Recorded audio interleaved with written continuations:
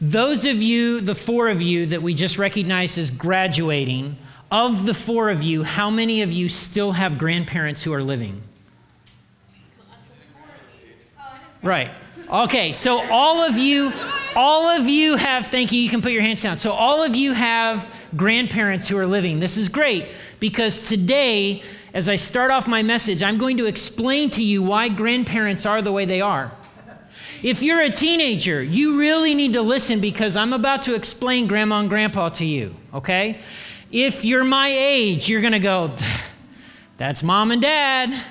Now, if you're here and you're a grandparent, and if I'm in the zone and you're like, yes, just slowly raise your hand, rock it back and forth, and you just say, preach, you can even mouth, okay?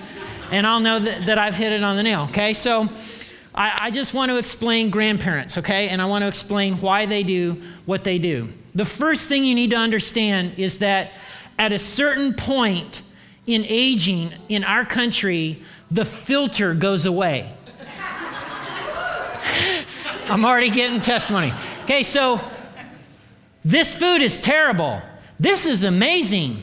If you bring someone home, it's not uncommon for grandma to say, where'd you find that one? Like a 4-year-old, if they think it, they say it because they're like, you know, I'm not wasting any time. I used to shush my father-in-law all the time. He had a propensity, if he came across an injustice, if somebody was not treating somebody else right, out of his mouth, he used a phrase, absolutely not. And his chest would puff out and he would go into, I'm going to make this right mode. Absolutely not. And I would be like, all these years, Dave, shh, shh, shh. No, this is wrong. Dave, shh, you're embarrassing us. And I would shush him. A few weeks ago at one of our schools, I came across a wrong that was happening. And I did not recognize that my voice was raising in volume and intensity. And then out of my own mouth come the words, absolutely not. And Jill's grabbing me by the elbow, and I had to call my father-in-law later that day and go, Dave, you're awesome. And I owe you an apology, and I understand now. And he just laughed. So the first thing about your grandparents is that the filter is gone. The second thing about your grandparents is that they have zero tolerance for stupid. They have...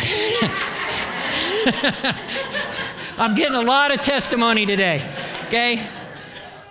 Many older people, not all, but many older people have figured out how life works. They have figured out how life works. They know what matters, they know what doesn't matter, and so they have a zero tolerance for decisions and behavior that is going to cause you to smack into a tree. My mother will often ask about people that we know, and I will explain the people and what they're doing, and before I'm even finished explaining a situation out of her mouth, well, that's stupid. Now, I would like to brag on my mom. My mom is wise. My mom is wise. My mom has figured out life. She has. And she's figured out, she knows what matters and she knows what doesn't. And the past couple of years, I've heard her say a lot. I don't know if she's processing life or if there have been a lot of other people that we know from school and whatnot that have been doing this kind of thing. But out of her mouth has been this string of sentences. Mark, your father and I moved every single year for 9 years in a row. Your dad took a job in Frankfurt. Your dad took a job in Hartford City. Your dad took a job in Marion. And each and every time we thought, if we just take this job, if we just move to this city, we will be happy. Well, let me tell you, the grass is not greener.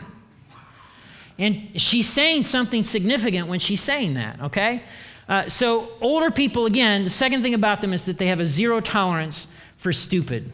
Now, here's the awesome thing about your grandparents. If you're about to make a major decision, just go spend some time with grandma or grandpa and tell them what you're considering and then wait for their reaction. That's a good thermometer, barometer about whether or not you should proceed, if you should slow down. If you want to, just do that. So here's the thing. Many people over the age of 70 have figured out that chasing after happiness does not work. They have figured it out. Chasing after happiness does not work. So if you think that getting a particular degree or having a particular job or marrying a particular person or having a particular number of children is going to make you happy, I hate to tell you this, but you're in for some what we call life learning.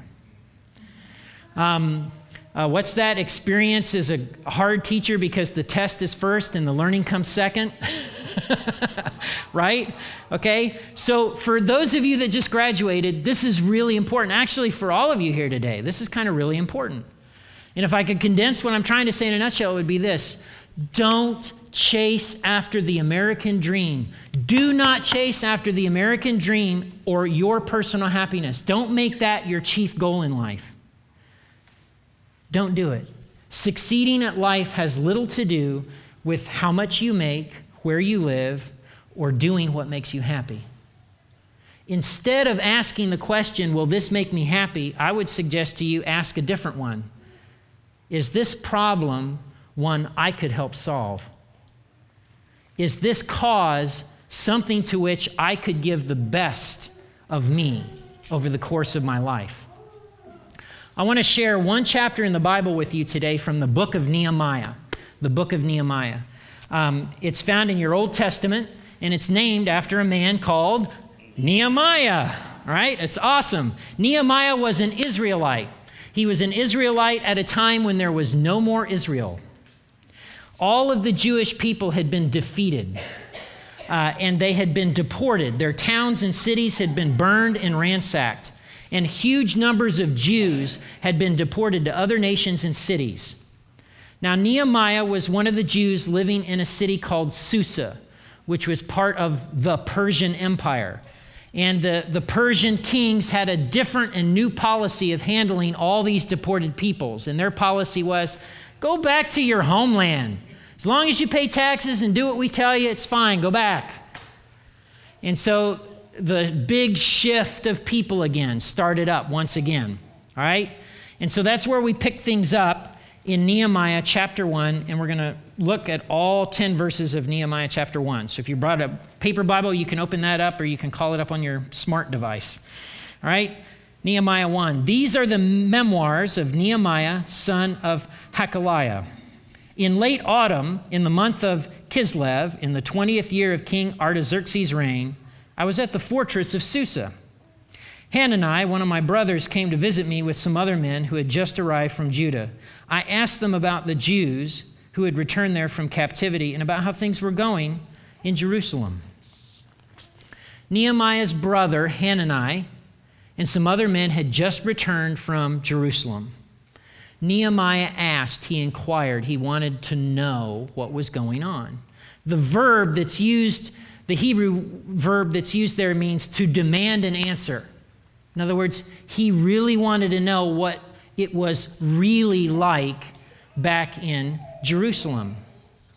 Now, right off the bat, this isn't the status quo. Nehemiah was a high-ranking official. He had a good job.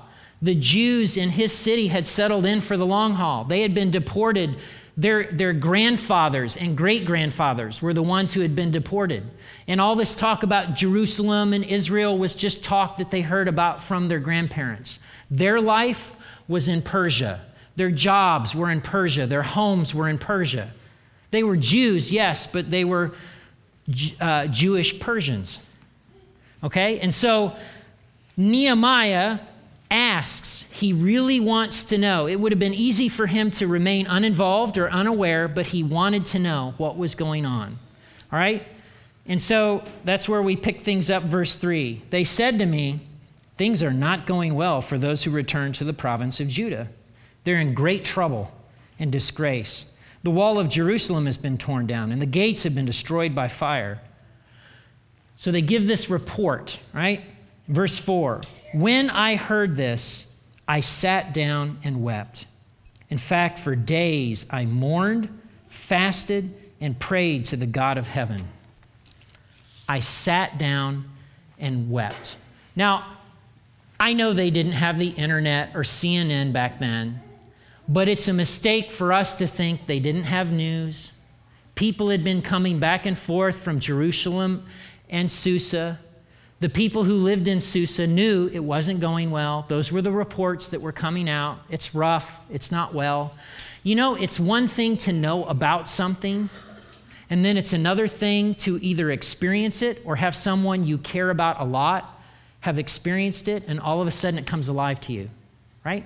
It's like the refugees all over Europe, right? We can read about it. We can see the pictures. We know it's a problem.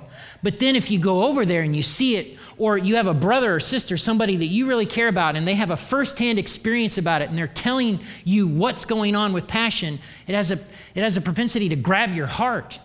And that's what happens to Nehemiah right here in this passage. There's something about the way in which his brother describes what's going on, and it grabs his heart. And he can't put it out of his mind. He felt it. He didn't just know about the need now, he felt the need. And it became a burden and a passion in him. Now, there are a couple of things I want to tell you about burdens and passions and when you're grabbed by something, especially a need. The first is, don't let the immensity of the need paralyze you. I mean, it's easy to, I could never, that's too big. Oh, okay. That's one extreme. The other extreme is to immediately jump in. Well, there's a need, let's go. Okay? Those are the two extremes. Avoid those. Okay? So let's keep going. Nehemiah chapter 1, verses 5 and following. Then I said, O Lord, God of heaven, the great and awesome God who keeps his covenant of unfailing love with those who love him and obey his commands, listen to my prayer. Look down and see me praying day and night for your people Israel. I confess that we have sinned against you. Yes, even my own family and I have sinned. We have sinned terribly by not obeying the commands, decrees, and regulations that you gave us through your servant Moses. Please remember what you told your servant Moses. If you are unfaithful to me, I will scatter you among the nations. But if you return to me and obey my commands and live by them, then even if you're exiled to the ends of the earth, I will bring you back to the place I have chosen for my name to be honored. The people you rescued by your great power and strong hand are your servants. O Lord, please hear my prayer. Listen to the prayers of those of us who delight in honoring you. Please grant me success today by making the king favorable to me. Put it into his heart to be kind to me. So Nehemiah settled into a several week, several month pattern of weeping, praying, fasting, weeping, praying, fasting. He was tore up about this situation in Jerusalem, wasn't he? He was tore up. Couldn't get it out of his mind. He couldn't shake it. Doing the fun things, doing his job, it wouldn't leave him. It kind of stuck to him. And so we see some things here, all right? Nehemiah settled in for the long haul. God, what are you going to do? And he knew, like we talked about last week, God sees a problem and a need first. God cares before we care, and God has a plan before we ever start getting involved. And in verse 9, okay, I want to come back to verse 9. He says this, but if you return to me and obey my commandments and live by them, even if you're exiled to the ends of the earth, I will bring you back to the place I've chosen for my name to be honored.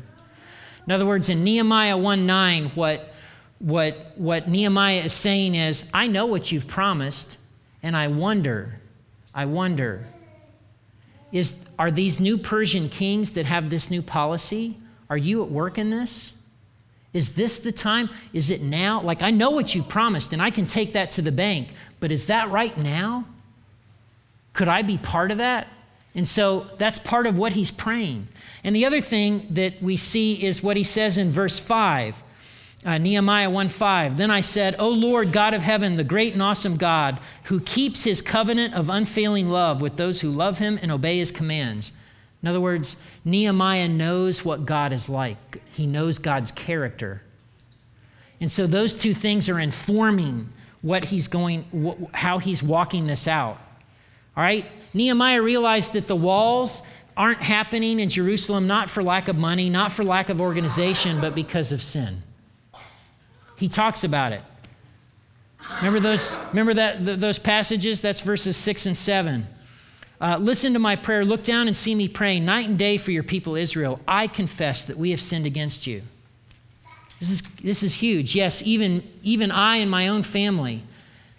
Nehemiah doesn't do the whole. Your people, Lord, are repugnant. They are dull. They are stiff-necked, those people of yours, O Lord. You should do something and get involved. I would be happy to help. No, that's not his attitude. Actually, that would be a crapitude, but that's not his attitude. He doesn't have the cape and the puffed out chest. He realizes he's part of the problem. And he puts himself in that, and he identifies with it. And it's part of the churning that's going on the inside of him. I and my Father's house, we are part of this problem. Well, the kicker is in the very last verse. O Lord, hear my prayer, verse 11. Listen to the prayers of those who delight in honoring you. Please grant me success today by making the king favorable to me. Put it in his heart to be kind to me. In those days, I was the king's cupbearer. Nehemiah wasn't just anybody. He was the cupbearer. The cupbearer had the chief responsibility to choose and taste the wine before it was served to the king. So you were kind of like a wine connoisseur, but you were also making sure that the king was not poisoned, because they loved killing kings back then, and poisoning was a great way to do it. And so in that position, he was a man who was in a position of trust, but he was also a trusted man. He would have had the king's ear because of that position of trust, and he could have been able to offer advice. There are some documents that historians have unearthed that suggest the cupbearer in those days might have also had the royal signet. So you know anything about how life worked back then, if you had the royal signet, it meant you had authority, because you could do the plump, this is from the king, and someone would have to carry it out. And so there are documents that suggest the cupbearer had kept the royal signet. So Nehemiah was all of that, and he lived in the winter palace at Susa. He had it made, right? He's upper level government. He's got a good life. Why should he care about Jerusalem and the walls that are broken down? It's not his problem. It's no skin off his back. He's fine. Those poor people in Jerusalem, we should probably pray for them. Right? He doesn't do that. He actually, and we're going to get into this, but he actually takes a risk by approaching the king with this problem. But it comes after months of weeping, fasting, praying, and being committed. And you see it in his phrase, grant me success today. In other words, I'm involved now. I want to see this problem solved. Can I ask you a question, especially you graduates? Is there anything that moves you? What moves you? If it's just a 6-figure salary or a home on the bluffs of the Pacific Ocean, I'm going to tell you, it's not enough. It's not enough. You will get bored with it. If you don't believe me, ask anyone in this room with gray hair. They will tell you. You will eventually get bored with it. It's nice to have, but it's not enough to move a life. What moves you? And here's the thing. If the only problems that you can see are your own problems, what it means is it's going to doom you to a small life in a world that gets smaller and smaller. And you guys in youth group will remember we talked about that a couple of weeks ago. Let me ask you another question. Do you believe in God's promises? In Matthew 16:18, Jesus makes a bold claim. He says, I will build my church. You know, there are a lot of people that are doing the whole thing of, well, the church is just going to evaporate. There are well-meaning intellectuals that say religion is just going to go away in 50 years. And whenever they say that, I just chuckle. I chuckle because as science continues to progress, it only confirms some things. As archaeology continues to progress, it only affirms the biblical record. And so I go, well, good luck with that. Christianity's been around 2,000 years and it's not going anywhere. And Jesus said, I will build my church. So would you commit to something? Would you commit to his kingdom and his work? Again, I just want to implore you, don't throw your life away chasing the American dream just so that you can end up retired early and seeing America from a motorhome. There's more to life than that. There's more to life than that. In this country, our political system is broken. Do you know that it takes $2 billion to become president of the United States? I'm sorry, but don't tell me that some of the people writing those checks aren't going to do the whole do what we say thing, okay? Our political system is broken. Our penal, criminal justice system is broken. It's disproportionately filled with people of non-white status. And there's all kinds of injustice that goes on a continuing, ongoing basis. The penal criminal system is broken. Our family systems are broken. The financial system is broken. For many of you who are young, you were sold this life by the banking financial system. Go to college, borrow on it. Take out student loans, and then finance some trips to Cancun, and then when you get out, buy a car and do some other things. And when you hit 30 and you're $150,000 or $200,000 in debt and you haven't even bought your first home, thank you. That's broken. That's broken. Our educational system is broken. We have teachers that are like, please get these government people out of my life. I just want to teach my kids and love them and nurture their souls and do what I was called to do. Okay? What I'm trying to say is the opportunities are endless. The opportunities are endless. In this country, I know we are a first world country. I know I'm told we have first world problems, and yes, but the opportunities to, like Nehemiah, become burdened with something that is broken and wrong and that needs to be addressed are endless.